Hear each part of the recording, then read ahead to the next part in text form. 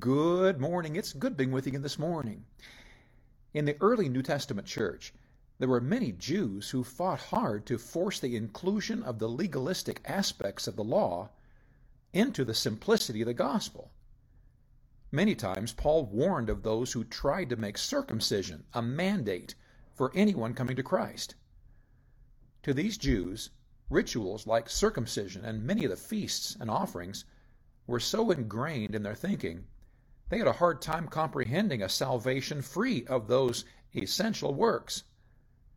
It must have infuriated Paul to have laid such a groundwork of doctrine as he shared his faith with the Gentiles.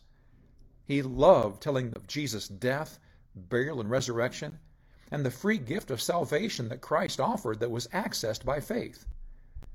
When he would come back to find his new converts frustrated and confused because of the work of someone spreading their Jewish obligations, he would fight back to remind them that their freedom in Christ came without works. Paul had a good understanding of the law. He had been a teacher of the law before he got saved. After his transformational meeting with Christ, he began an intense study of the law with Jesus Christ as his fulfillment. He began to understand that Jesus did not do away with what Moses taught. He perfectly applied it in love. Paul wrote to try and encourage Timothy, as he was facing the same opposition. He wrote in 1 Timothy 1:5, "Now the end of the commandment is charity, out of a pure heart, and of a good conscience, and of faith unfeigned." He told Timothy that the end of the commandment, or the law, is charity. Well, of course, we understand that another word for charity, as used in the New Testament, is love. He was saying that the end or purpose of the law was to teach love. It took Jesus going to the cross and giving his life sacrificially for us to understand this kind of love. When the Jews read the law, they saw cold, hard regulations with stiff penalties attached for disobedience.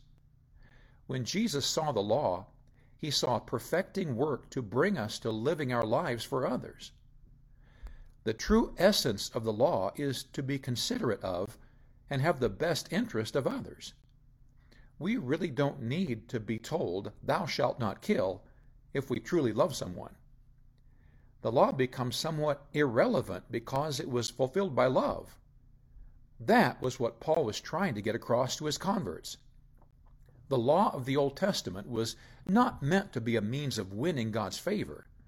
It was a tool of creating in us a heart for others. The law was established to produce charity, or love from a pure heart, a good conscience void of offense toward God, and true faith. Though some Jews wanted to make it part of salvation, God wanted it to be a tool to bring us closer to him by showing us our need of him and offering practical ways to live for others.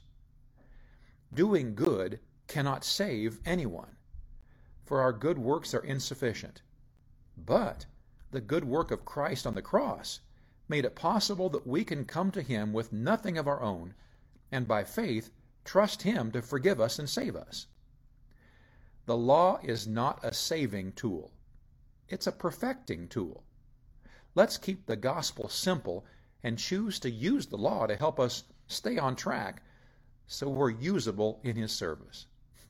God bless you today. I love you.